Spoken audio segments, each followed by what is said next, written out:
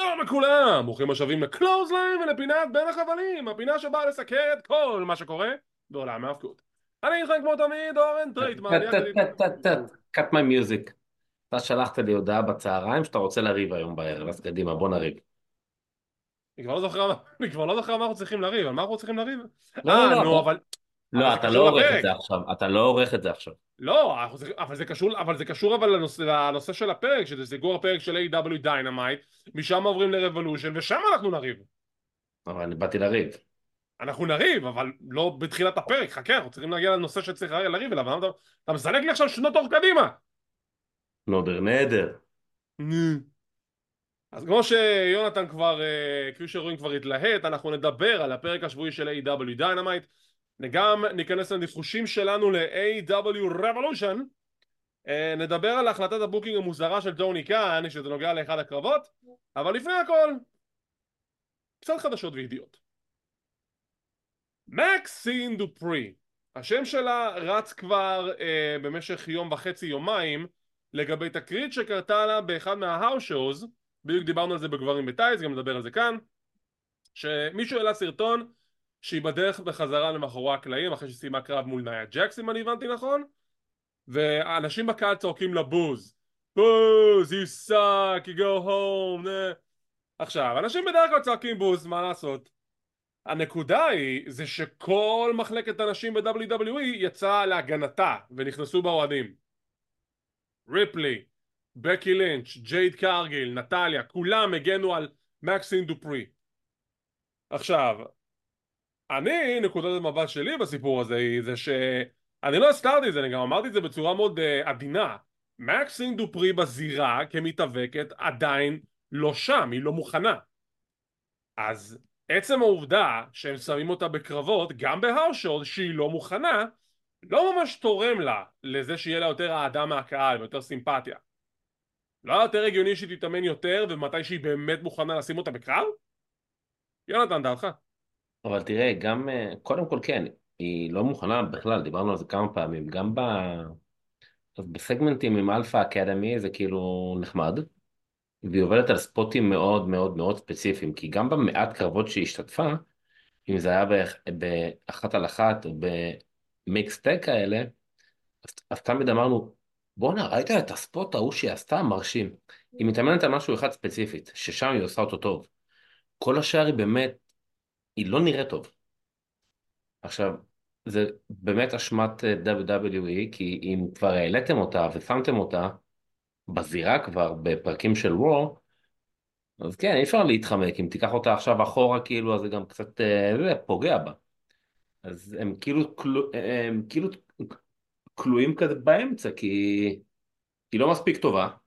הם כבר דחפו אותה, אבל כאילו שיראו אותה כבר. עכשיו, שמע, אני לא יודע מה היה, אבל יכול להיות שגם היה איזה משהו בקרב, כי זה לא שכל אחד שהוא חדש וחסר ניסיון בזירה מקבל בוז. זה תגובה קצת קיצונית. אז השאלה אם זה היה, אתה יודע, איזה קרב ממש מזעזע ברמה שהקהל הרגיש שאתה יודע, זלזול. או שאולי היא גם זרקה להם משהו, לך תדע מה היה, יכול להיות שכל הקרב הם לא היו בעדה והיא, אתה יודע, מתסכול זרקה משהו, אני לא יודע מה היה שם. אז יפה. קודם כל בוא ניכנס לסוגיית הקרב, הסרטון המצולם. הסרטון מראה לנו רק את היציאה שלה מהזירה. אנחנו לא יודעים מה קרה בתוך הזירה, אנחנו לא יודעים מה קרה במהלך הקרב. שוב, הקרבות האחרונים שלה, למעשה כל קרב שהיא הקימה בזירה, לא היה טוב. יש לה מוטיבציה, יש לה רצון, יש לה פוטנציאל, אבל מבחינת אתה להיות... נשמע כמו היועצת שלי בבית ספר בכיתה ו'. כן, אבל יונתן, אני באמת השקעתי בך ככה? אבל בסדר. אני הייתי משקיע בך. לא, היועצת שלך אולי לא, אבל אני הייתי משקיע בך, יונתן. רוצה מונסטר? אבל anyway, זה סודה עם פטל. שוב, היא גם מראה הרבה מוטיבציה והרבה נחישות, והיא רוצה ללמוד, אבל שזה מעולה. אבל מבחינת יכולת זירה, בוא לא נסתיר את זה, היא לא שם. וזה בסדר להגיד את זה, וזה לא דבר רע להגיד את זה.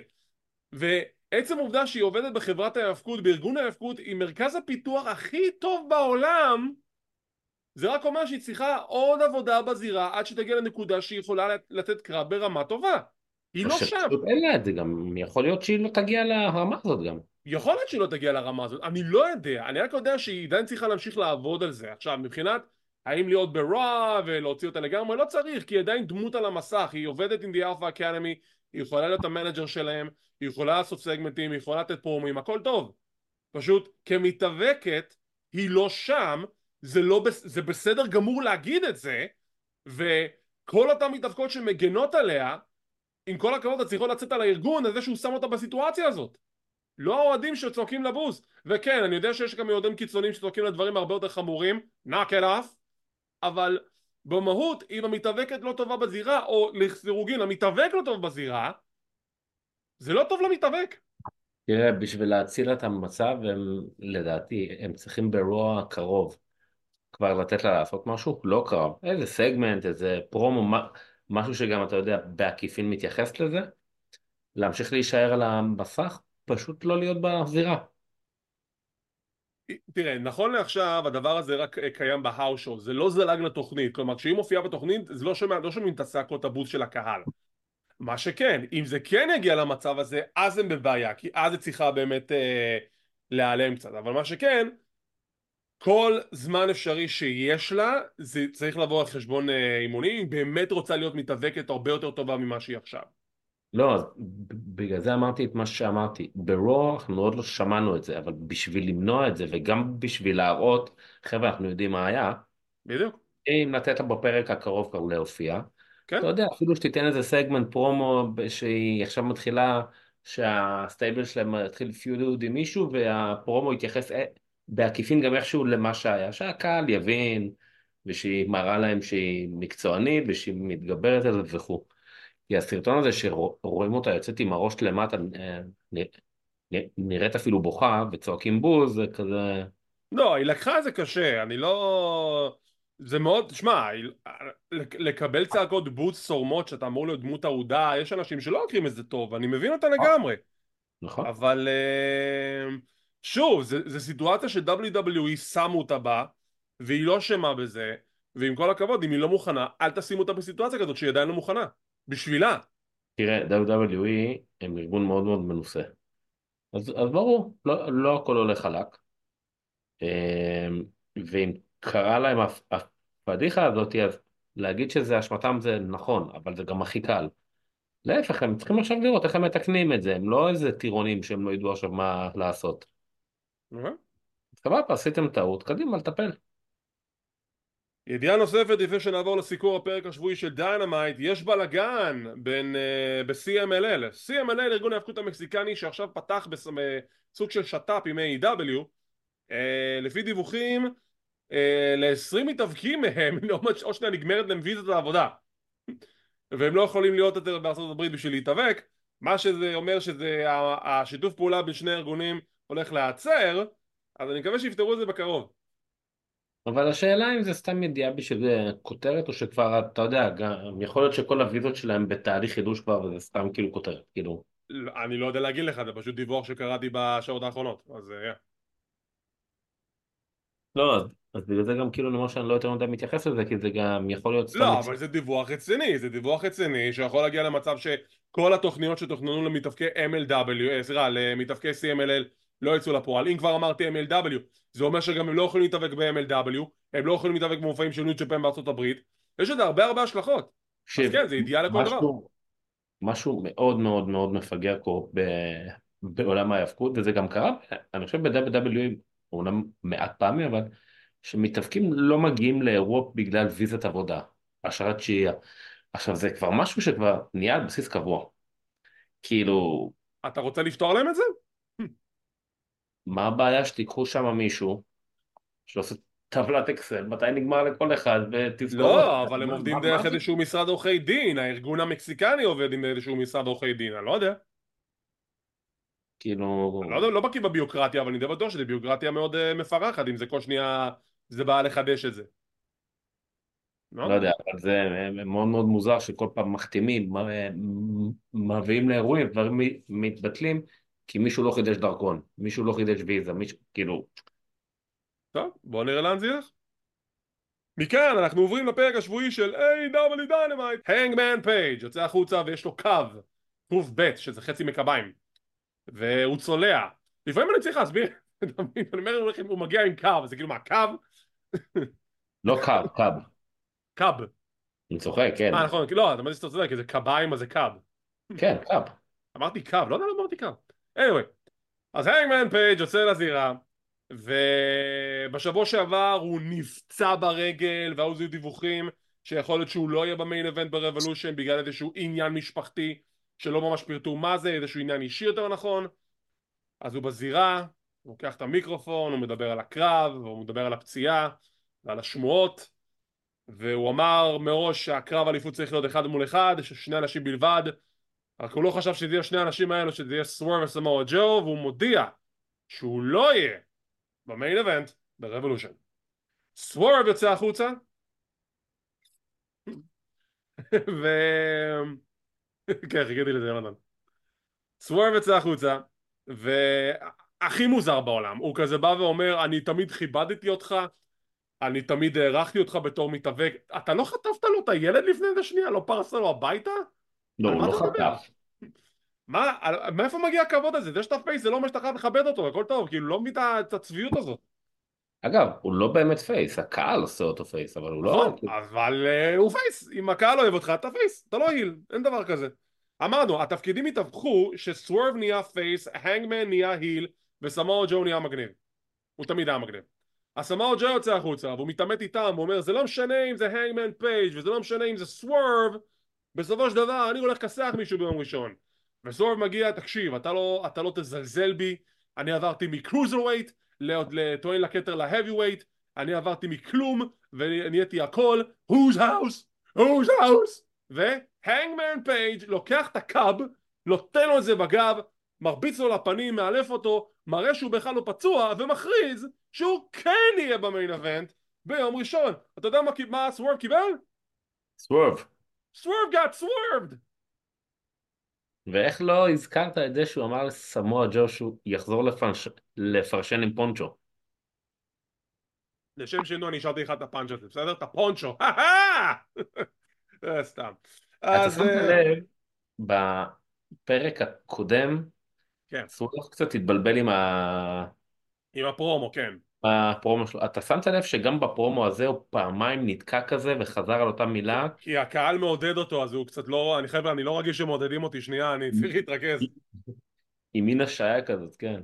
אז כן יש לנו טריבל פרד ביום ראשון, סוורב, הנגמן וסמואל ג'ו, סליחה, ואני שמח, מקווה שהכל באמת יסתדר אצל פייג' ובאמת אני מקווה שנקבל את הקרב הזה. אלא אם כן נקבל עוד סוורב, על הסוורב שקיבלנו מסוורב. נראה לי שקיבלנו את הקרב הזה, שאנחנו כאילו מקבלים אותו, לא? אני לא יודע כבר. שיקרתם לי עכשיו, אולי שגם שקרו לי אחר כך. ניקולס ומת'יו מגיעים לארנה, יש להם עלות בייסבול, הם מדברים עם רני פקט והם רוצים לכסח את סטינג, ונראה מה קורה עם זה בהמשך. קרב ראשון של הערב, The Blackpool Combat Club נגד FTR ואדי קינגסטון. It was a fun match. זה היה טוב, כן. כאילו, כן, זה כאילו חברות מתאבקים שאתה יודע שאתה הולך לקבל מהם את הסחורה, בדיוק. אז כאילו, אחלה קרב. ואני חושב אחלה שגם קרב. מוקסי לא דימם, וזה לא היה כזה קרב אלים כמו שחשבתי שאני הולך לקבל מהחבורה לא? הזאת. די נקי, קרב יחסית נקי הייתי אומר. מאכזב מאוד. מוקסי לא דימם, God damn it. ובסוף החבורה של הבלקפול קומבט קלאב מנצחים, שבריאן דניאלסון מכניע את אדי קינגסון שמתעלף בטריינגל צ'וק הולד ועושה שרירים, עושה את הפוזיציה של לייגר ומכריז שהוא ינצח את קינגסטון ביום ראשון ברבולושן, מה שאומר שהוא לא ינצח את אדי קינגסון ברבולושן, but who knows. טוב. ראיון עם קריס ג'ריקו שהערב הוא יהיה לו קרב מאוד מיוחד, הוא ילחם נגד מתאבק מ-CMLL בשם אטלנטיס ג'וניור שאביו אטלנטיס סיניור obviously, הוא היה סוג של היריב שלו סלש שותף שלו בימיו בתחילת דרכו ב-CMLL שקראו לו קורזון דה ליאון, שזה ליינהארט, שזה הכינוי של ג'ריקו, so you know. אז זה קרב מיוחד, ג'ריקו ביקש את הקרב הזה ואנחנו הולכים לקבל את הקרב הזה, ייי! זהו, אין יותר מאהב. אין לי סגווי. אוקיי, טוני שבני בזירה, ואנו מקבלים את בואו של וויל אוספרי! וויל אוספרי, שנראה כמו קרמט הפרוג. מה מסתבר? הוא איבד את המזוודות שהוא נחת, ורק בדקה ה-90 הביאו את המזוודות, אז הוא לבש חליפת ריצה של קרמט הצפרדע. מילים שלו. אבל he's all elite brov! Yes brov! We're here brov! אני יכול על וויל אוספרי. מאז שהוא נתן לי את המחמאה הכי גדולה בחיים שלי, שהוא אמר שאני הקווין אש לשון מייקל שלו, אני אגבל אוספרי בכל דבר שהוא יעשה.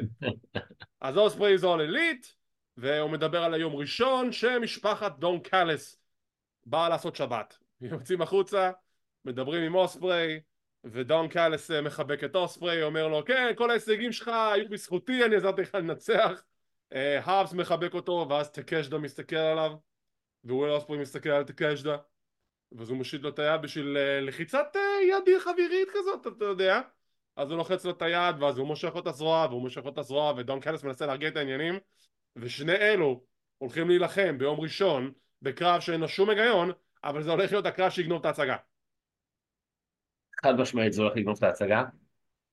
הקרב אין בו שום היגיון, ולכן הם חייבים בסיום שלו, שהוא לא ספרי ינצח, לתת לי שם איזשהו הסבר, או התחלה של משהו, כי אחרת זה יהיה קרב מצוין, בלי שום סטורי ליין ובלי שום היגיון.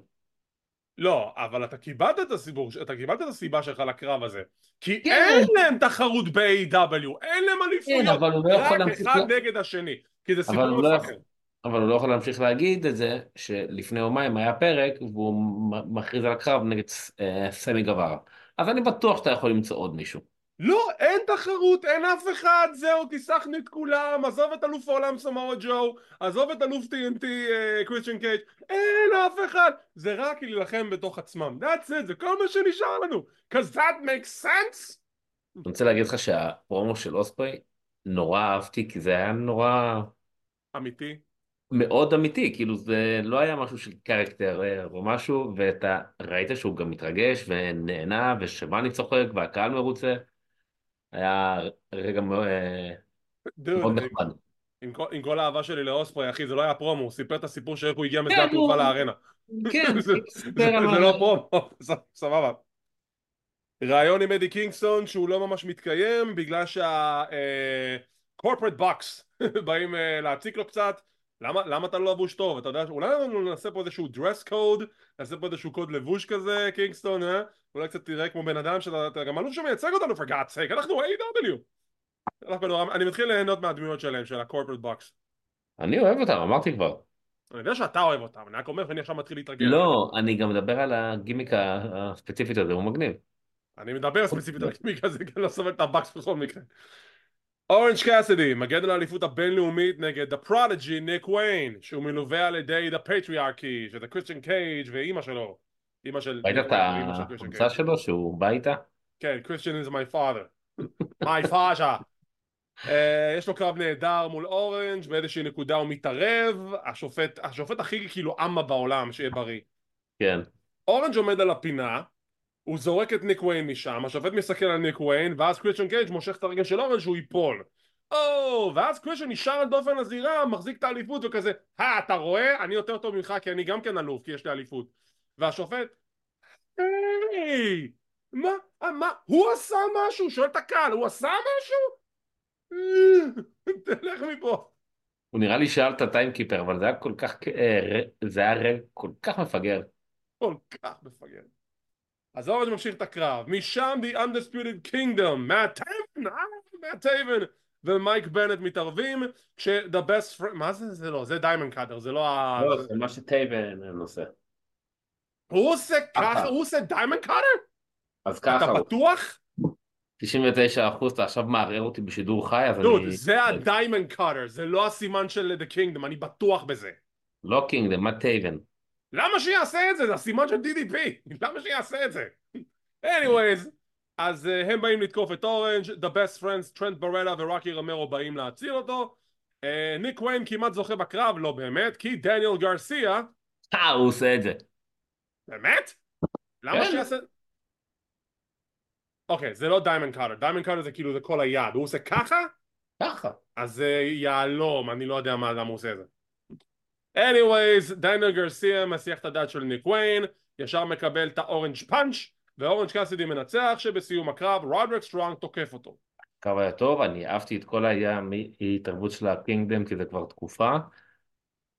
אני, אני רוצה שזה ילך לזה שסטרונג מנצח, אני מקווה שזה מה שיהיה, וניק ויין, אני חושב שזה אולי קרב שני שלו בערך, קרב יחידים, שני, שלישי אולי, לא, לא נראה לי.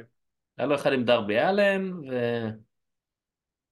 ושמע, הוא מתאבק טוב, ניק ויין הוא מתאבק נהדר, אבל כן, הוא והוא פשוט ילד, ילד, יש לו הרבה זמן להתבגר כן, כן, ולהתפתח, אבל כמתאבק הוא מתאבק עם המון פוטנציאל, באמת. כן, כן, ממש הרבה, הוא טוב, מה שכן, לגבי הסיום עם רודריק סטרונג, אתה יכול להיות כבר להיות בטוח רוב הסיכויים שהוא הולך לזכות. גם היחסי הימורים, אל תאמרו על זה, כן, אבל יחסי הימורים אומרים שהוא הפייבוריט לזכות.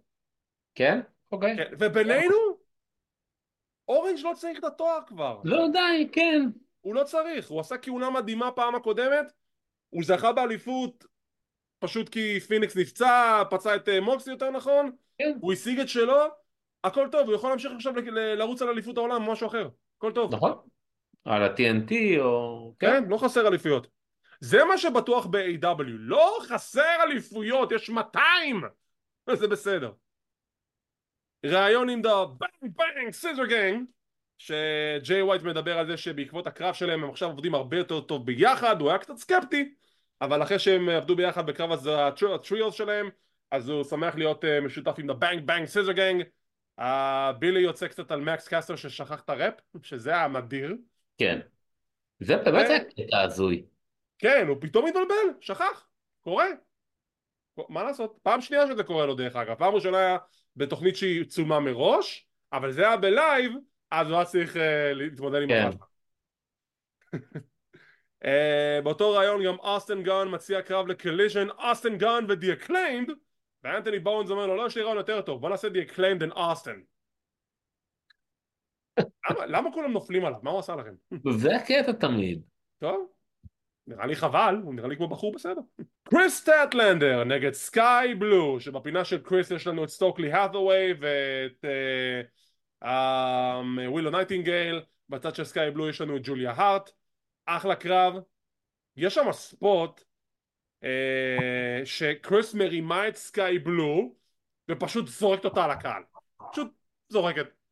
יש את זה, והיה שם איזה סופלקס על הדופן של הזירה, שגם גם היה, כן, וואו. ג'רמן סופלקס, אבל היא נחתה בסדר, היא לא נחתה על הראש, היא נחתה על החלק העליון של הגב, שזה ככה זה אמור להיות פחות או יותר. זה היה את הקנדיאן דסטרויר, שפרק של A.W. בלי קנדיאן דסטרויר זה לא פרק של A.W. כן, אוקיי, אבל זה המרשים שסקאי בלו עשה את הקנדיאן כן, דסטרויר כן, על כן, קריס. כן. לקראת סוף הקרב סטוקלי מוציא שרשרת ברזל, תשתמשי בזה, תשתמשי, וקריס כזה, אבל מה קשור עכשיו? ויש הסחת דעת של השופט, ג'וליה תוקפת את קריסטי מאליפות TBS, וסקאי בלו מנצחת. או ספגדיוס, מה הולך לקרות? האם קריסטי תעצבן על הנקודה שאולי יימאס לה מווילו נייטינגל ומסטוקלי ואולי תתחבר לצד האפל? לא, אני חושב שבסוף קריסטי השתכנע ללכת עם סטוקלי. קריס תהיה עם סטוקלי כן. ווילו, יהיה בפיוט בין שתיהן. אז אנחנו לא צופים שזה יהיה ווילו וסטוקלי מאשר קריס למה? כי וסטוקלי. הם שניהם אפרו... זה אמריקאים? לא, בגלל שאתה יודע, ווילו היא הרבה יותר נחמדה מאשר קריס, וזה יהיה יותר מפתיע אם ווילו תלך עם סטוקלי. לא יודע. לא, טוב, אני עדיין עם דעתי. טוב, יהיה מאוד מעניין לראות מי יעשה את הטרן, אם יהיה טרן מצד קריס או ווילו נייטינגל.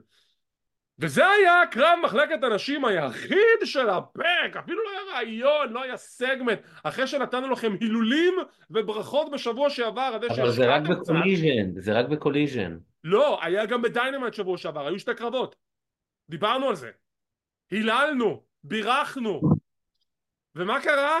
טוני, ככה אתה משקיע. זה מעצבן. תראו לי עוד מבקר שמבקר דברים כמו שאנחנו עושים פה בקלוזליין עם האמוציות והפשן. למה? כי אכפת לנו. אוקיי, הבקס מאחורי הקלעים שומעים איזשהו רעש באיזשהו חדר, שם אולי סטינג נמצא שם. ואז הם נכנסים לחדר ויש מלא עלות בייסבול תלויות לך מול העיניים. עכשיו החדר עם העלות זה מחווה לפרומו האחרון של סטינג ב-WCW, שהוא היה בחדר עם עלות מאיזושהי סיבה, הוא נתן פרומו לקראת הקרב האחרון שלו עם ריק פלר. המשחקי מוחות. יש לי רק בעיה אחת עם זה, למה החדר היה ורוד? כאילו זה לא היה כאילו כזה מאיים שהחדר בצבע ורוד, זה פשוט לא הסתדר לי. לא, אבל זה המשחקי מוחות שהתאורה כאילו נ- נעימה ואומרת come over here, אבל יש תעלות. Don't ever do that again. אף פעם אל תעשה את זה, come over here עוד פעם, לא, אל תעשה come את זה. over here. Stop it. Oh God. ממשיכים הלאה, אנחנו PG יונתן. אוקיי, קרב הבא, קריס ג'ריקו נגד אטלנטיס ג'וניור.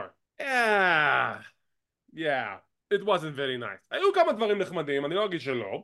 יש שם אה, ספורט פסיכי שג'ריקו פשוט, הוא ואטלנטיס עומדים על הפינה, הוא פשוט מטיח את הראש שלו בתוך הזירה כזה. אבל לא, זה לא היה קרב חלק בכלל. בסוף הקרב ראו כמה הקרב היה חשוב לג'ריקו, כן, וזה היה זה מה שבדיוק. נחמד. ובתחילת הקרב, מבחינה פיזית שמראיינים את ג'ריקו לפני, ג'ריקו נראה מעולה. כן, ג'ריקו נראה מעולה, והוא גם... מעבר לזה, הקרב, אה, הקרב, אבל אתה יודע, אתה באמת רואה שזה היה חשוב לתת כבוד לילד של השותף שלו לשעבר, כן, כן, היריב כן, הגדול שלו כן. משעבר מ-CMLL, אז זה בסדר. ג'ריקו מנצח, שאבא של אטלנטיס, אטלנטיס אבא, זורק את המגבת לתוך הזירה, ובעצם מסיים את הקרב בשביל הבן שלו. אטלנטיס האבא הוא בעצם נפטון? לא, הוא אטלנטיס סיניור. יש אטלנטיס ג'וניור, יש אטלנטיס סיניור, יש אטלנטיס מאדר, יש אטלנטיס גרנדפאדר, לא, אני לא באמת יודע. והם גרים באטלנטיק סיטי. אטלנטיק סיטי. לא, זה הבן דוד. זה הבן דוד אבל. זה, לא, זה כאילו, ההוא עם האישור, זה ההוא עם האישור שהייה. אקסקליבר קרא למשפחת אטלנטיס. אחי, אתה אמיתי? משפחת אטלנטיס. זה נשמע כמו איזה סרט כושל של חיקוי דיסני. מה משפחת קורה זה אטלנטיס. משפחת סילוני. אוי, זאת הסדרה המעולה, דרך אגב. כן. מה היה השם הלועזי שלהם? בוא נראה אם אתה יודע. ג'טס משהו? יפה, קרוב, בג'טסנס. ג'טסנס. טן טן טן. טוב. אוקיי, עוברים להכרזה. בוא נדבר על ההכרזה הבנאלית של טוני קאהן, ואני מדגיש בנאלית. למה בנאלית? כי לפני כשבוע וקצת טוני קאהן מכריז שאנחנו הולכים לקבל קרב מיוחד של מיט מדנס, ביג ביפי מיני גייז בומפן מיט. זה מה שכולנו אוהבים לראות, זה מה שאנחנו כולנו רצינו לראות, וזה קרב משולש בין וורדלו נגד לנס ארצ'ר נגד האבס, פאוורהאוס האב. עכשיו, הם השלושה היחידים, הם לא אומרים שיהיו עוד אנשים, הם לא אומרים שזה יהיה קרב עם עוד ההפלות שעוד מתחרים יתווספו לקרב הזה, זו השאלה השלישייה. פתאום טוני קאהן מצייץ לפני התוכנית מתנצל, אבל בעקבות פציעות אני נאלץ לבטל את קרב המיט מדנס. אז אני ישר כמובן בתגובות בטוויטר לא, והוא מסביר שבמקום הוא נותן לנו משהו אחר, הוא נותן לנו קרב סקרמבל. סקרמבל זה כאילו קרב של מרובי משתתפים שכולם הולכים מכות באותו רגע, וזה ממש מתאפקים מעורבבים מכל הקטגוריות. מגניב. אוקיי, נשמע תחליף הולם. 8 מתחרים, עוד יותר מגניב. מי המתחרים? לנס ארצ'ר, פאוורהאוס האבס, ועוד לא. רגע אחד, אתה אמרת שמישהו מהם פצוע. what the hell's going on? זה מה פספסתי? לא רק שזה היה מוזר, גם לא ככה הבנתי. זה כאילו הם הודיעו שם על יותר מדי קרבות העפלה, יכול להיות? לא, אבל זה בדיוק, זה עוד יותר, בוא, אנחנו ממשיכים עם הקטע המוזר, כי זה לא נצטרך שמה. יונתן כבר כזה בכליון עיניים כזה, נו, מה הוא עשה? מה הוא עשה? מה? הם מכריזים על 6 מתחרים מתוך ה8 כבר, ויהיו 2 קרבות העפלה. אז בואו נראה מה קיבלנו. דרך אגב, לקרב מתווספים גם קריס ג'ריקו, הוק, כן, בריין קייג', ויש עוד 2 קרבות העפלה שלהם אפילו לא משנה מי. אוקיי, למה לחלק יש קרבות העפלה ולמה לחלק אין? זהו, כאילו, בגלל זה אני לא לא הבנתי, יכול כי אני כאילו, כבר, אני לא יכול עם החוסר היגיון בוקינג של טוני, for the love of God! כי אני כאילו You רואה gotta make sense, man! אני כאילו רואה את הפרק ותוך כדי אני כזה בפלאפון גולל, ואז הם אומרים שזה הופך להיות קרב של 8, ואז אומרים קרב ההפלה, אני אומר, רגע, אבל עכשיו הראו לי 8 ואמרו 8, אז עכשיו ההפלה, אבל הם לא העפילו כבר, אז הם כאילו כבר שם. למה שום דבר לא הגיוני בבוקינג של טוני קאהן? זה לא כזה מסובך לעשות עכשיו אני בוקינג. אגיד לך מה עוד בעיה אצלו, נכון הרבה פעמים אני אומר לך שיכול להיות שנקבל את ההסבר אחרי ונצטרך לחכות ולראות, או אז שנייה, אני כאילו, מוציא בשינגן אם אתה אומר זאת פעם אחת המשפט הזה. לא, משינגן, קארל אנדרסון, אז כאילו אין לי בעיה לחכות לאחר כך לראות מה יהיה, אבל כשאתה קובע את זה לפחות, תן איזה רמז, איזה קמצוץ, ולא כאילו התעוררת בבוקר ואמרת טוב, שימו אותם ובינתיים תחשבו על משהו לאחר כך. תן איזה קמצוץ, איזה רמז. עזוב רמז, אין היגיון. אתה רוצה קרב חלופי? סבבה. אתה בא ואומר שמישהו מהמתחרים נפצע כשאתה הכרזת רק על שלושה, ואותם שלושה בקרב הזה, זה בנאלי. ועכשיו אתה עושה לי קרבות ההפלה רק לשניים, שהכרזת כבר על שש, שלא היה להם קרבות ההפלה, בשביל שיהיה את השמונה. מה? אתה מעדיף שהוא יחזיר את הרנקינג? זה עזר לי מישהו? זו הסיבה שאנשים מתחילים לשתות אלכוהול, אני שומע לגד. זו הסיבה. אין, הוא מוציא ממני כל כך הרבה אנרגיות על הדברים הדבילים האלו. והיו מלא דברים דבילים בעולם ההפקות, ואני לא אגיד ש-WWE מושלמים בבוקינג, גם להם יש מלא פאשות בבוקינג, אני עדיין לא קיבלתי סיבה למה ג'ימי אוסו עשה את הבגידה שלו. אבל זה תדע זה, לך, זה תדע לך אחד המחדלים. זה מחדל. אבל זה הוא חוסר העקביות הכי גרוע שנתקלתי בו עד עכשיו ב-AEW. ראינו הרבה שטויות מהם, זה באמת הקש האחרון. טוני, זה, יצאת מדעתך. זה באמת ולקרב נכון. יהיה מגניב, אנחנו נקבל קרב מגניב, מה אכפת לי שהקרב מגניב אם אין לך שום היגיון במה שאתה אומר לי? זה באמת אבל משהו שנראה כאילו שהילתרו ממש לפני השידור. אם הוא היה רק מוסיף לי שעוד מתחרים צריכים להתווסף למיט מדנס, הייתי שותק, משפט אחד, משפט אחד, והיה פה חצי תלונה על הדבר הזה, אבל אפילו את זה הוא לא עושה. לא, אתה היית רוצה לדעת אבל גם למה הם צריכים להתווסף. כי, אוקיי, נגיד תיאורטית, יכול להיות שזה באמת הסיפור, אבל הוא לא אומר לנו את זה כי זה טוני. נגיד, והיו צריכים להיות עוד מתחרים לקרב המיט מדנס, ואותם מתחרים פצועים, אז הוא לא רצה לפספס את ההזדמנות לקיים את הקרב הזה עם אותם מתחרים פצועים. בוא תגיד, אתה לא אומר את זה, אתה משאיר את הגרפיקה רק עם השלושה מתאבקים שאתה יוצא מנקודת הנחה שזה הקרב שאמורים לקבל, ואותם שלושה מתאבקים לך בקרב אחר פשוט, עם עוד מתאבקים בכל מקרה, אז מה עשינו בזה? כלום, הם יוצרים לך זמן לדבר על זה וליצור תוכן. בסדר, כל זה סבלנו עד הסגמנט המסכם של הפרק, שזה היה סגמנט מגניב ביותר.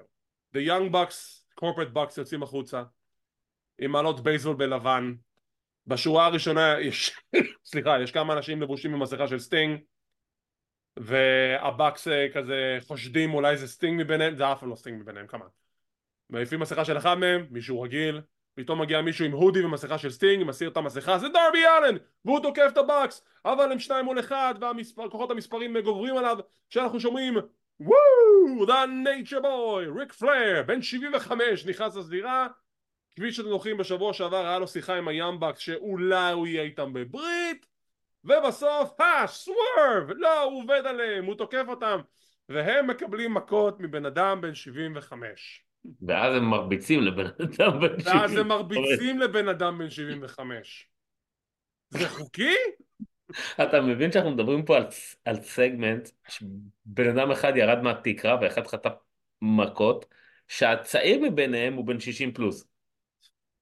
עכשיו, המוזיקה של סטינג נשמעת, הבקס מגיעים לכיוון הכניסה כדי להתעמת איתו, וסטינג, כמו בימיו הטובים ב-WCW, יורד בסנפלינג, זה היה מגניב. אני חששתי תקשיב, לחייו, תקשיב, הייתה לי אבל זה היה צמרמורת. מגניב. הייתה לי צמרמורת והתרגשתי. זה בדיוק כמו ב-WCW בתקופה הטובה שלו. כן. אז יורד עם הסנפלינג, בא עם הבקס, מכסח אותם, סקורפיון דף דראפ, זה המגניב ביותר, הדיינמייט האחרון של סטינג בתור מתאבק פעיל, וזה היה פשוט נהדר, אחלה סנד אוף, באמת. כן, מצוין ומרגש ועשוי טוב, ותמיד נחמד לראות מישהו בן 70 פלוס חוטף מכות משני צעירים שדורכים עליו. זה פשוט, שמע, הריק פלר הזה הוא בלתי נגמר. פשוט כיף לראות את זה. עכשיו, ופלר, גם שהוא כאילו דחף להם את האצבע לעין והיכה אותו, ואז הבאקס נתנו לו את הלואו בלואו, שראית שזה הכל מאוד בעדינות היה, כי בכל זאת, בן אדם שיכול לקבל איזה אירוע, זה עדיין היה עשוי טוב וזה עדיין היה מגניב. זה היה מגניב, אבל עדיין פלר אל תקרב לזיר. כאילו, I love you guy, I love you pal, אבל די, come on. תהיה בפינה של סטינג, don't get physically involved. אוקיי, אז זה היה הפרק השבועי של דיינמייט, בואו ניתן לו ציון מ-1 עד 10 שיש גם 0 אם הוא היה קטסטרופה. אני רציתי לתת לו 7, אני אתן לו 6.5 בגלל הדבר הזה עם הקרב ביפים האלה, נו. שפשוט דפק לי את כל אמצע התוכנית, כי לא הבנתי מה קורה. אני אתן לו 6.14 כי אנחנו, לא סתם, נו, 6 אז וחצי כמוהו. אז אני נותן לו 6.75. 6.5, די. 6.5 זה הציון של הפרק השבועי של דיינמייט. בואו נעבור לקארד הסופי לפני שטוני יוסיף עוד איזה 200 קרבות אליו. הוכרזו על 9 קרבות ל-AEW Revolution. בואו נראה מה יש לנו שם בינתיים. הקרב הראשון, כמו שאמרנו, The All-Star Scramble Match. הזוכה יקבל קרב אליפות עתידי נגד אלוף העולם של A.E.W. קריס ג'ריקו, וורדלו, פאוורהאוס האבס, לנס ארצ'ר, הוק, בריין קייג', ופה זה ספוילר אבל אתה יודע זה לא כזה קריטי, מגנס הוא אחד המתאבקים ב-CMLL ודנטי מרטין, אלה שני המעפילים דנטר האחרונים. מרטין בסוף מעפיל? כן, הוא בסוף מעפיל, הוא מנצח בקרב המשולש כן? בקליז'ן שכבר צילמו מראש. מבין השמונה מי מנצח? וורד לא. אני איתך בוורדלו, זה אפילו לא השאלה. אני אגיד לך, אה, יש פה גם באמת איזה מתאבק, שאתה אומר שיש לו גם את הפוטנציאל להיות ברמה של ללכת על קרב אליפות, אז כאילו, למה? דווקא נורא חשבתי שג'ריקו יש לו סיכוי. למרות שלא הייתי מתנגד להופס. אתה יכול לעשות האבס, כי אני לא באמת חושב שהזוכה בקרב הזה יזכה באליפות בכל לא, מקרה, לא אז יזכה. כן, אתה יכול. FTR נגד ה-Blackpool Combat Club מיוצגים על ידי ג'ון מוקסלי וקלאודיו קסטניולי. אני אלך עם הבלקפול. אני הולך עם FTR, הם צריכים את הניצחון יותר לדעתי, אלא אם כן זה מוביל לקרב נוסף ושם FTR ינצחו עם איזושהי רגע, סטיפולציה. בעצם בקרב שהיה עכשיו הבלקפול ניצחו, אז לא, נכון, אני אלך בסטיאב. אוקיי. יאללה בוא נריב מכות, אנחנו הולכים לריב על זה. הקרב הוא קריסטיאן קייג' מגן על אליפות TNT נגד דניאל גרסיה. בוא תגיד לי מה אתה חושב שהולך לקרות ואז אני אתחיל לריב איתך. אני חושב שלמרות שאדג' פצוע, קופלנד פצוע, הוא יופיע בקרב, הוא איכשהו יגרום להפרעה או הסחת דעת לקריסטיאן, ודניאל גרסיה זוכה. אין שום היגיון במה שאמרת עכשיו, אני לא אומר את זה בקטע של להעליב אותך, אני רק אומר את זה בקטע של אין שום היגיון במה שאמרת עכשיו, אני אסביר לך גם למה. הקרב המקורי היה אמור להיות אדם קופלנד נגד קריסטיאן קייג'. קופלנד היה מדורג, מגיע דניאל גרסיה שלא מדורג, שהיה אז לטבלת הרנקינג, ואומר לאדם קופלנד אני רוצה קרב נגד קריסטיאן כי אני ניצחתי אותו בקרב סיקס מן טאג בשבוע שעבר, בקליז'ן, התוכנית השווה. קופלנד בא ואומר לא ילד, אני יש לי את הקרב, אני ברנקינגס, אבל אתה יודע מה? יאללה בוא אני אלחם נגדך כי אין לי מושג למה, ואם אתה זוכה אז אתה תלחם נגד קריסטיאן קייג'. יש להם קרב, מי מנצח? אף אחד, כי כל הפטריארכי מתערבת ותוקפת את שניהם, וקריסטיאן קייג' עושה את הקרנצ'רטו לאדג' ומוציא אותו מכלל פעולה, מהלך שאמור להשבית אותו לפרק זמן של בערך בין שבועיים לחודש, כלומר הוא לא יהיה בפייפריוויו ולא כשיר לפייפריוויו. אתה נותן לי סיטואציה שהוא עוזר לנצח לדני גרסיה, כלומר הוא יהיה כשיר. לא, לא, אני לא, שוב, אני לא אומר כשיר, זה כמו שאני אומר כל פעם שמתאבק שנפצע, אני לא אוהב שמוציאים אותם אם הוא חוסר זה אומר שהוא כשיר, למה? כי הוא לא אמור להיות באירוע הזה בגלל לא, הפציעה, זה הסיבה שעשו את זה, זו בסדר, הסיבה. בסדר, אני לא אומר שהוא צריך להיות בתוך הזירה ולהתאבק. הוא פתאום מחליט שהוא, אתה יודע, כאילו מופיע שם, עושה לו איזה הסחת דעת, לא יודע משהו, ואז גרסיה מנצח. הוא אפילו לא חייב להיכנס לזירה. אני אגיד, מתאבק שלא כשיר להתאבק, לא חייב להיעלם. אני בעד שייתנו להם לעשות פרומו, תקשיב, סגמנט, משהו, לא יודע. האנגל שעשו זה בשביל להוציא אותו מכלל פעילות. זה לא שעכשיו הוא קיבל איזשהו כיסא לברך והוא מוכר את הקטע של הברך ואז אמרו שהוא לא כשיר אבל הוא עדיין מופיע בתוכנית. הוא נעלם, הוא לא אמור להיות באירוע. אם הוא מופיע באירוע מבחינתי זה אומר שהוא עכשיו היה כשיר לחזור והוא צריך לקיים את הקרב איתו. סתם נתנו דוני למה? גרסיה. שנייה, אני רוצה להבין משהו. אם הוא מופיע שם כפצוע ורק נותן לזה הסחת דעת, למה מבחינתך זה כשיר והוא יכול להשתתף? כי הוא לא באמת פצוע, זה סטורי ליין. נו בסדר, אז בסטורי ליין הוא אז לא את כאילו הסיבה בכלל מופיע, לא? להוציא אותו. הוא לא צריך להיות שם. That's it. טוב, לא מסכים ואם אבל אוקיי. דניאל גרסיה יזכה בגלל הפרעה של אדם קופלנד, מה עשינו בזה בעצם? איפה בנינו את הילד הזה שרוצה לבנות עצמו עכשיו מכלום? זה עוזר לו? זה לא עוזר לו. תראה שזה מה שיהיה. קריסטיאן קייג' מנצח. דניאל גרסיה מנצח עם הפרעה של קופלנד. אם זה קורה, זה עוד בוקינג גרוע של טוני קאהן. עוד פשוט בוקינג גרוע. טוב, אתה נורא מגזים עכשיו. אני לא מגזים. כל המטרה של דניאל גרסיה שהוא בא ואומר אני רוצה להוכיח את עצמי. הוא לא הוכיח כלום, הוא לא הרוויח שום דבר, הוא לא הרוויח אפילו את הקרב הזה. למה שינצח באליפות? קודם כל תנשום ותירגע. אני לא, מאמין שלא. אני לא שומר רגע, אני ספטר. אוסה. מה זה עושה? אתה לא מכיר את זה מבד בויז? וואי, זה ישן. אוסה. knock it off. לא, אני רציני לגמרי, אין לי שום סיבה שיזכה באליפות, הוא לא הרוויח את זה. למה שיזכה באליפות אם הוא לא הרוויח את זה? כל המנטרה שלו זה להרוויח דברים. אם אתה לא תנשום ותירגע, אנחנו נצא להפסקת פרסומות. טוב, אנחנו נצא להפסקת פרסומות. ראשון, אנחנו נדבר על זה. וויל אוספריי נגד קנוסקי טקשדה בקרב שיכול לגנוב את ההצגה ואולי אפילו להיות קרב השנה. כן, לגמרי. מי אני אלך זוכה? עם אוספרי כי זה סוג של בכורה שלו אוקיי, בעצם. מי זוכה? ושאלת בונוס, האם דון קאלס בוגד במישהו מהם? אני מניח שאוספרי יזכה, כי זה סוג של הופעת בכורה, תכלס, לא? נכון. אמ, זהו, אני לא יודע אם הם יעשו שם, כולם יתהפכו על אוספרי, או שאתה יודע, קאלס יגיד לטקשדה, יא אפס, איך הפסדת לו וזה, והוא יצא עליו. כי אצל קאלס זה רגע, יכול רגע. ללכת לכל כיוון. רגע, קודם כל למה שיצא עליו? הרי זה קרב משפחתי, אין סיבה שאנחנו נריב נו, בינינו. אבל זה בדיוק הקטע.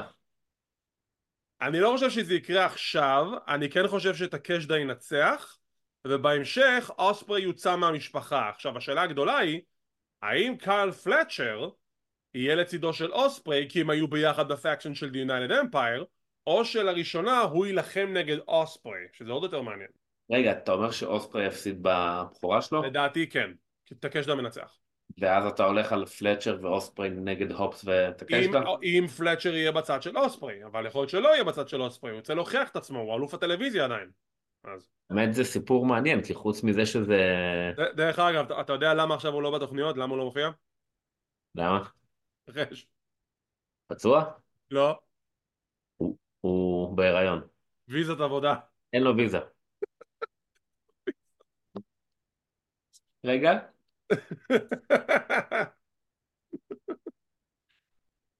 צריכים אה, להשיג עורכי דין אחרים לחברה הזאת, אני לא יודע מה קורה איתם. טוב, או שהם יפתחו את הפספורטים שלהם אחת לכמה זמן. ממש. תראה, זה אפילו יכול להיות יותר גדול, כי חוץ מזה שזה יכול להיות קרב הערב באחד מקרבות השנה, נו, גם יכול להתפתח כאן סיפור מאוד טוב תכלס. סיפור מעולה. כאילו כן. טקשדה נהיה אחד הכוכבים הגדולים של A.E.W. אני חושב שאין סיבה לעצור את המומנטום הזה עם הפסד לאוספרי. אני חושב שהוא כן צריך לנצח את אוספרי בהפתעה כמובן, או אתם יכולים לעשות תיקו, אבל כאילו אם לא הייתם ממצים את זה כבר בשבועיים החולפים אז הייתי אומר כן. לך כאילו yeah. אתם יכולים בשביל להוציא גם את אוספרי טוב, כי זה הבכורה שלו שהוא מפסיד באיזה רמאות או איזה משהו כזה. כאילו זה הכיוון שאני חשבתי עליו, שכאילו טקשדה ינצח ברמאות, אבל יאללה. כן. אדי קינגסטון מגן על אליפות המשולשת נקרא לזה נגד בריאן דניאלסון, ואם בריאן דניאלסון מפסיד הוא חייב ללחוץ את היד של אדי קינגסטון. נראה לי קינסון מנצח. מה אמרנו? דניאלסון ניצח בסיקס מן טאג, פעם. אז קינגסטון מנצח באירוע. האם דניאלסון לוחץ לו את היד? כן. זה כזה טוב נו בסדר וילך. טיימלס! טוני סטורם נגד דיונה פרזו על אליפות הנשים של A.E.W. מי מנצחת? וואו, זה... אני אשאר עם טוני. אני איתך עם טוני, אני חושב שטוני מאוד מאוד מוקדם מדי לסיים את הכהונה המדהימה שלה בתור אלופת אנשים של A.W. היא פשוט גונבת את ההצגה כל תוכנית, כן. ואני מאוד סקרן לדעת מה יהיה אחרי זה, כי אני לא חושב שדיונה תהיה האחת שתנצח אותה. אני כאילו מת על דיונה פרצו, אני חושב שהיא מתאבקת מאוד טובה, אבל אני, כן, נשאר עם תראה, טוני. אתה יכול למשוך את זה עד ומבלי, ואם בוומבלי ג'יימי הייטר חוזרת, אז זה יכול להיות קרב מעניין. כן. מריה מיי גם יכולים לבנות את זה עד לשם. נחכה ונראה, אבל אני לא חושב שדיונה is the one. ויש לך את מרסדס שתחזור. תגיע, היא צריכה להגיע בשביל לחזור. תגיע, כן. גם מרסדיס לא, היא נגד חזרה טוני לארצות בוומבלי, הברית, התכוונתי. מרסדיס נגד טוני בוומבלי, או בדאבל או נאפן, מאנה, ומאני מייקר, כן. it's money. טוב, משם יש לנו את קרב אליפות העולם, משולש, סמואה ג'ו נגד הנגמן פייג' נגד סוורב, מי מנצח ומי מוצמד? אני רוצה שסוורב ינצח, אבל נראה מוקדם לי מדי לדעמי. זהו, נראה לי שג'ו יצמיד את פייג'. אני איתך באותו ניחוש בדיוק. סמואה ג'ו מצמיד את פייג', שומר על האליפות. אורנג' קאסידי נגד רודריק סטרונג על האליפות הבינלאומית. סטרונג. אני איתך בסטרונג, הוא צריך את האליפות יותר והוא הרוויח אותה לדעמי. ובמיין איבנט, הקרב האחרון של סטינג ודרבי אלן נגד The Corporate Bucks, The Young Bucks, Nicholas and Matthew Jackson, וזה קרב טורנדו, כלומר לא צריך לעשות טאג ליריב שלך, שניהם בתוך הזירה באותו זמן, אתה יודע שיהיו שננגנס, אתה יודע שיהיה בלאגן. עכשיו השאלה הכי גדולה היא, האם סטינג מנצח בקרב האחרון שלו בקריירה? אני אלך על מה שסתם זרקתי כניחוש לפני איזה שבועיים. הוא מנצח ומפריש וכאילו מפריש את עצמו, ואז יעשו איזה טורניר זוגות או משהו, לא יודע, לא יודע. לא חבל על האליפות? אז מה, הוא כאילו יפסיד? לא חבל על סטינג? תראה, המסורת היא בדרך כלל שבדרך החוצה אתה מפסיד, אבל בגלל שמדובר בסטינג אני לא חושב שהוא יפסיד, ואילולא הייתה אליפות הזוגות גם הייתי בטוח שהוא מנצח, אבל בגלל שאליפות הזוגות על הכף, אז מה, עשו טורניר? תעשו טורניר, מה, סטינג, יאללה, סטינג ודרבי. סטינג כן, ודרבי. נראה לי, כן. טוב, זה היה AEW Revolution. רגע, ועכשיו שאלת בונוס. שאלת בונוס, יאללה. מה הקרב הראשון שיהיה בו קנדיאן דיסטרויר? הראשון, כן? הקרב עם השמונה מתחרים, זה הגיוני. דנטה מרטין? לדעתי לפחות. אה? דנטה מרטין? לא דנטה או מגנוס, אחד מה-CMLL, לא, לא, חוש שלי. אוקיי. טוב, סליחה, עם זאת אנחנו נסיים להפעם. כמו כן נתייחס לדיווח של פייטפול שבדיוק קיבלנו מגיא לנץ. הם מדווחים שזה די רשמי, קזוצ'קה אוקדה is all elite. אני וואלה. בהלם, אני ממש בהלם. זה... נכון, היה כבר דיווח כזה לפני כן שדיווחנו, אבל זה עדיין לא היה רשמי, אז ככל נראה הדיווח עכשיו הוא קונקרטי, שאוקדה חתם על חוזה ב-AEW, לפחות לפי פייטפול, אז ריינמקר ב-AEW, איזה... שמע, זה חתיכת הישג לטוני קאהן, כמה שהוא אין לו מושג מה לעשות בבוקינג, להביא את כל הכוכבים האלו במכה אחת, את אוקדה ואת אוספרי ואת מרסיידיס ואת כל השאר, זה חתיכת הישג. יש רק בעיה אחת, הוא לא יודע מה לעשות איתם. אני באמת כאילו כל הזמן מקווה שהוא כבר ייתן קצת מושכות למישהו. כי יש הוא לא כל ייתן. כך הרבה מוכשרים הוא לא ייתן, נו תעשה לי טובה, הוא לא ייתן. כן. טוב. תשמע, אני לא אגיד שזה בא לי כהפתעה שמוקד החתם, כן, אבל... כן, זה אני אגיד, תראה, אני אגיד לך, באמת מרשים הרשימת שמות הזאת שהוא עכשיו צירף. תקשיב, אוקדה, כאילו, אני מבין שזה ארגונים שונים ובאמריקה עובדים אחרת מאשר ניו ג'פן, אבל הסטאר פאור של אוקדה, סליחה, מה שיש לו ביפן, אם הוא לא ישחזר את זה או ישים את זה באותה עמדה, אז כאילו אני באמת יהיה לי כאילו באסה על אוקדה, כי אוקדה זה מישהו שהוא במיין איבנט כל הזמן, הוא לא אמור להיות בטאג טים, הוא לא אמור להיות בטריוז, הוא לא אמור להיות על אליפות משנית. אוקדה זה heavyweight contingent תמיד באליפות העולם, אז אני רק יודע ש... אתה יודע, זה בטח יהיה הפיוד הראשון שלו, הראשון או השני, ואז הוא ירד לאליפות הטריוס, ואליפות הטאקטימס, כי זה אוקדה, וזה טוני קאהן. וזה הקטע שמצער אותי, כי זה מרגיש לי שזה מה שיעשו איתו. אז קודם כל שלא תראה יהיה, מה קורה עם ג'יי ווייט. אז קודם כל שלא יצער אותך ותפסיק להיות שלילי ככה. אבל אני חושב על צעד אחר. נו. איך הוא ממנף את אוקדה מבחינת הקהל והחשיפה שלו. כי זה... מה? טוב. האנשים שצורכים את ה-AEW זה אנשים שגם צורכים את ניו ג'פן, בגלל זה גם כל פעם שמתאבק מניו ג'פן מגיע הם מעודדים אותו כי הם יודעים מי זה.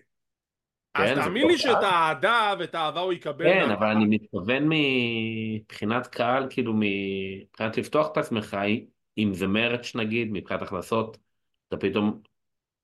תקשיב, מרץ שיהיה לו, הבעיה היחידה היא זה עבודת הפרומו שלו, כי אני לא יודע באיזה רמה האנגלית שלו, אבל אתה יודע, הוא לא, הוא צריך גם להיות, לתת פרומואים ברמה כמו שהוא היה נותן בניו ג'פן, אבל שם זה ביפן מן הסתם, אז אני לא יודע מה רמת האנגלית שלו, אבל זה יהיה איזשהו מכשול שיצטרך להתגבר עליו בשביל להתחבר יותר לקהל האמריקאי, בניגוד לאלה, חוץ מהפן בייס שמכיר אותו, ויש שם הרבה מהפן בייס הזה, בשביל להביא עוד קהל, הוא צריך גם לדעת איך לדבר עם המצלמה שם.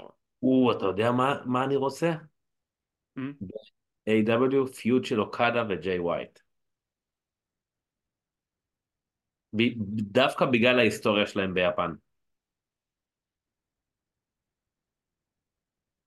אמ, אז אתה רוצה עוד פעם? כן, זה כאילו יכול להיות. כבר היה. כן, אבל זה היה אתה ביפן, יכול, לא כולם ראו את זה, ועכשיו זה יבוא קצת בתפאורה אחרת, נראה לי יכול להיות ממש מגניב, ממש טוב. אמ, לא יודע, אני כאילו בגלל שכבר ראיתי את זה בניו ג'פן כבר הרבה שנים, אז אני לא רואה באמת סיבה למה לשחזר את זה ישר על ההתחלה, אולי בהמשך, אבל לא, אחרי אני זה לא אומר על כאילו ההתחלה, אני אומר שאני אשמח לראות את זה. אתה יכול, אבל הם צריכו לספר סיפור ממש ממש טוב על הדבר הזה. היה. יש מה טוב, לספר. עם זאת, אנו נסיים להפעם, תודה רבה לחברי היקר ונהדר יונתן הררי, דה מונסטר, תודה רבה לכם, על כל סתם. תודה רבה לכם על כל השיתופים, כל הפרגונים, כל הלייקים, כל הסאבסקרייבים. אנחנו ממשיכים לעלות במנויים שלנו בערוץ היוטיוב, אנחנו אוטוטו מגיעים ל1,000 ובאמת אנחנו רק אסירי תודה, זה לא מובן מאליו, אנחנו יודעים שאנחנו חופרים על זה ואנחנו שוב כל פעם מחדש נפעמים ומתרגשים מהתמיכה שלכם, ועצם העובדה שהמספר המנויים שלנו עולה בכל הפלטפורמות, גם באינסטגרם אנחנו עכשיו אנחנו אותו ב-200 כי רגע עכשיו פתחנו את העמוד והתחלנו להשקיע בו, טיק טוק גם כן מספרים שם עולים, הכל עולה וזה הכל בזכותכם ובזכות האהבה שאתם מרעיפים עלינו, ואתם מראים לנו שיש אהבה להאבקות בארץ ואנחנו שמחים לראות את זה, ואנחנו שמחים גם לספק לכם את המוצר הזה שהוא קלוזליין בשביל קהילת ההאבקות של ישראל. ואם אתם רוצים להישאר מעודכנים ולראות מתי אנחנו מעלים את הפינות האלו, תחצו על הלייק, תירשמו לערוץ, תחצו לפעמון לקבל עדכונים, זה חינם, זה לא עולה כסף. כמו כן אנחנו זמינים בפודקאסט קלוזליין, אנחנו באפל אייטונס, פודבין, ספוטיפיי, גוגל פודקאסט, אודיאבל, סמסונג ועוד רבים טובים. לא לשכוח, אנחנו גם ב-X, טיק טוק, אינסטגרם וכל מדיה חברתית באשר היא. לא לשכוח, גם היום עלה פרק של גברים בטייץ, אני ושיים בלנקו מנחם, שדיברנו גם על Elimination Chamber, קצת על Monday Night Raw ועוד דברים אחרים שקורים בעולם ההאבקות, אז אתם מוזמנים להאזין ולהקשיב, וכמו תמיד תודה רבה שצפיתם, שמחים שהאזנתם, מקווים שנהנתם, ונתראה בעוד פינה של קלוזליין, שיהיה לכם שבת שלום.